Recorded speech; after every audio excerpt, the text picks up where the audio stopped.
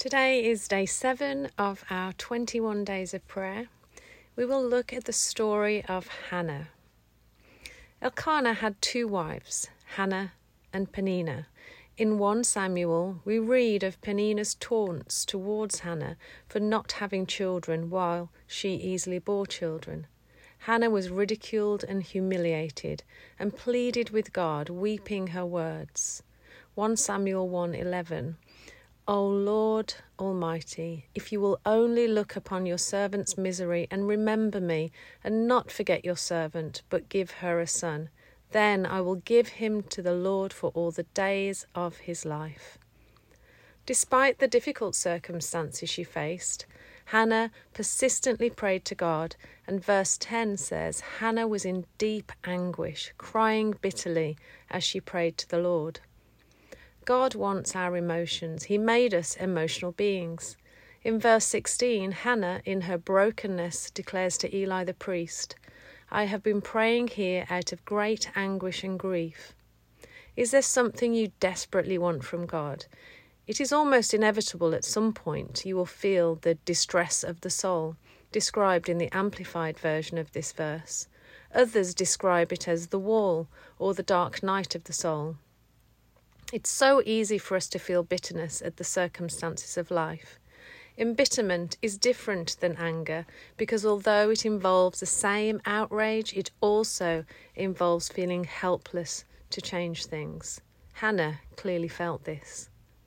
Do we let bitterness eat away and create decay as we hold on to our pain, or do we bring our bitterness, let the Lord bear it, and ultimately take it? To ask the same God who allowed your pain to then take your bitterness away requires setting aside resentment. It means a difficult, faithful acknowledgement of his place as your creator and faithful provider. Every year in my devotionals, I include Romans 8:26, and this story seems fitting of this verse. The Holy Spirit helps us in our weakness. We do not know what we ought to pray for, but the Spirit himself intercedes for us through wordless groans.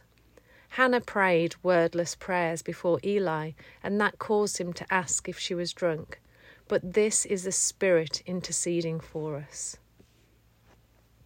After God answered Hannah's prayers and granted her the blessing of her son Samuel, plus 5 more over time, Hannah recognizes God's faithfulness, saying, There is no one holy like the Lord, no one besides you. There is no rock like our God. She continued to pray and give thanks, acknowledging from whom her blessings came. And as we know, her son Samuel became the greatest prophet in Israel's history, maintaining direct communication with God throughout his life. Let's pray. Lord, thank you for your answers to prayer, which you give when we pour our souls to you. Thank you, Holy Spirit, that you pray on our behalf when we pour out our anguish.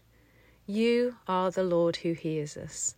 Lord, hear our deep prayers today for our lives and those around us.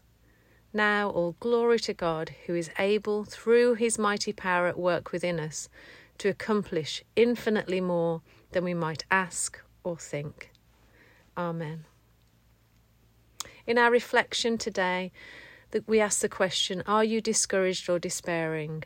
Ask the Holy Spirit to join in your prayer for your situation. Write a prayer of thanks for your situation, thanking God for his faithfulness and sovereignty. And write out some promises that God has given you for your situation. Our prayer focus today is our communications team, tech, admin, custodial, all here at the church. And of course, praying for your 3 prayer points. Thank you for listening and have a great day.